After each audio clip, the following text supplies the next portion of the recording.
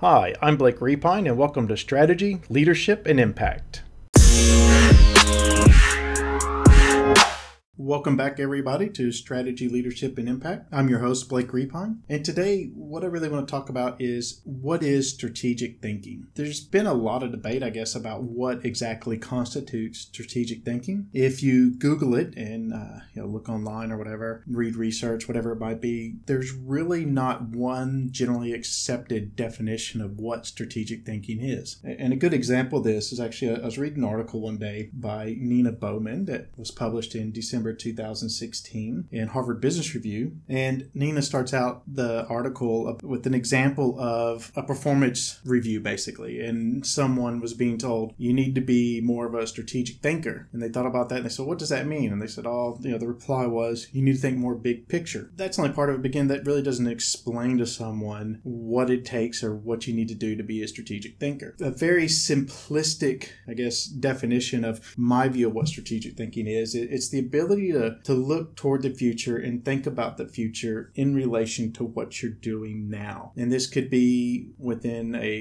one certain process within an organization. This could be looking at the organization of a whole, like if you're on a board, for example, and you really need to look at the future of the organization and around sustainability. So I guess you can say strategic thinking is, looking at all these different factors and coming up with a way, thinking about how you can guide the organization or determine how the organization might operate in the future with the focus on long-term success and sustainability. If you think about where your organization is at this point in time or how your organization currently operates, and then you have to think 3-5 years down the road, I really don't like thinking much further than that because of the speed at which technology and industries change. But 3 to 5 years from now, what's your industry going to look like? What's your market going to look like? What are the geographical regions where you operate in? What are going to be the political changes there? What are going to be logistical changes? What are going to be changes in workforce habits? What are going to be changes in technology? And sometimes it may be apparent. You might be able to rely on past trends. However, sometimes it might not be very apparent what's going to happen.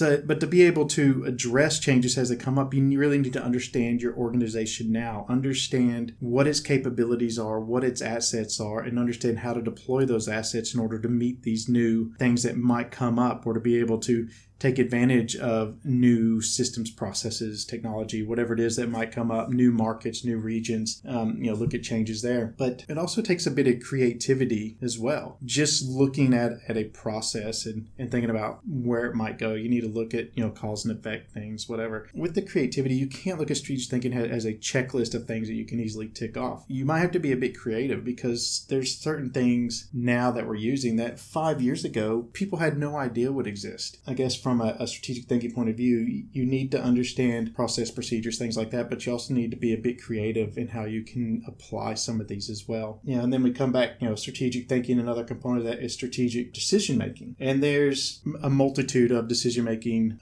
models that you can look at. Again, try not to make it too much of a process or a checklist or something like that. The first thing you have to do is separate what is strategic and what is operational. Operational is very much can be considered the day-to-day activities, what you're doing, what you're managing. And like I said, in strategic determines the future. It determines, that's cause and effect relationships outside of your own little area, your own little portfolio, whether it be as a part of an organization or your organization, how it affects the rest of your market or the rest of your industry, whatever it might be. Actually changes over time, or you develop the ability to think strategically over time as your experience increases and as your knowledge about organizations and markets and things increases. So it's very similar to the effects that when you look at technical skills versus interpersonal skills, how early in your career, there's a big focus on your technical skills, and as you of course develop and you rise through the ranks, in organization and get higher, your reliance or your actual focus on technical skills lessens, but your focus on interpersonal skills increases. So same kind of thing. Whenever early on in the career, you might be very operationally focused, depending on what your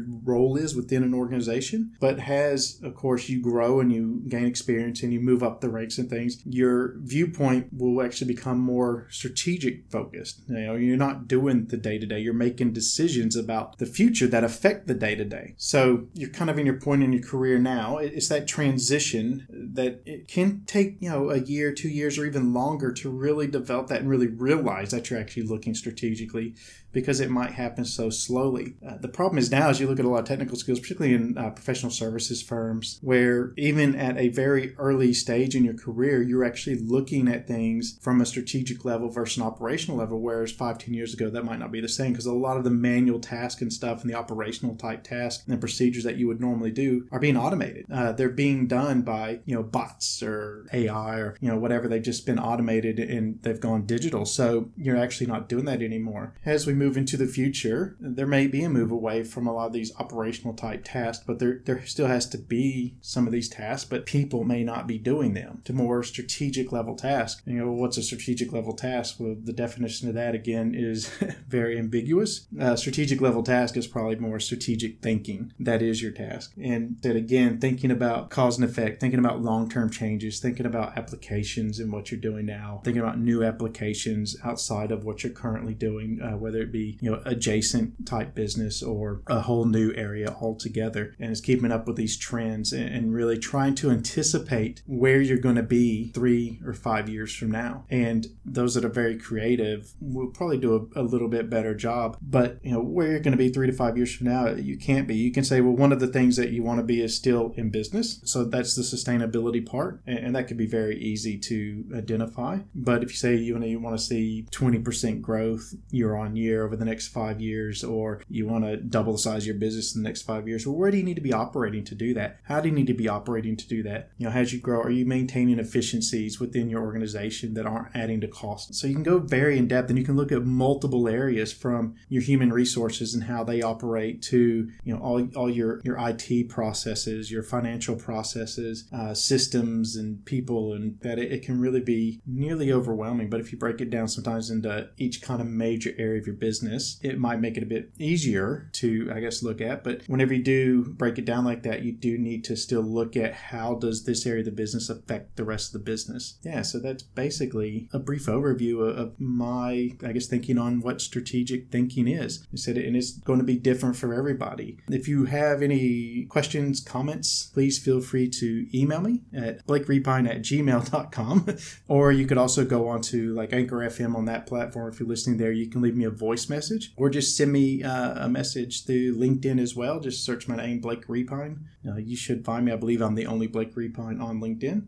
And feel free to connect too. Like I said, I welcome your feedback. And if there's anything you'd like for me to discuss or talk about, please, send me a request. Really like interacting with the audience here and getting some great ideas and getting, some thoughts out there and things. Anyway, I hope you have a great week, and we'll talk again next week. Thank you.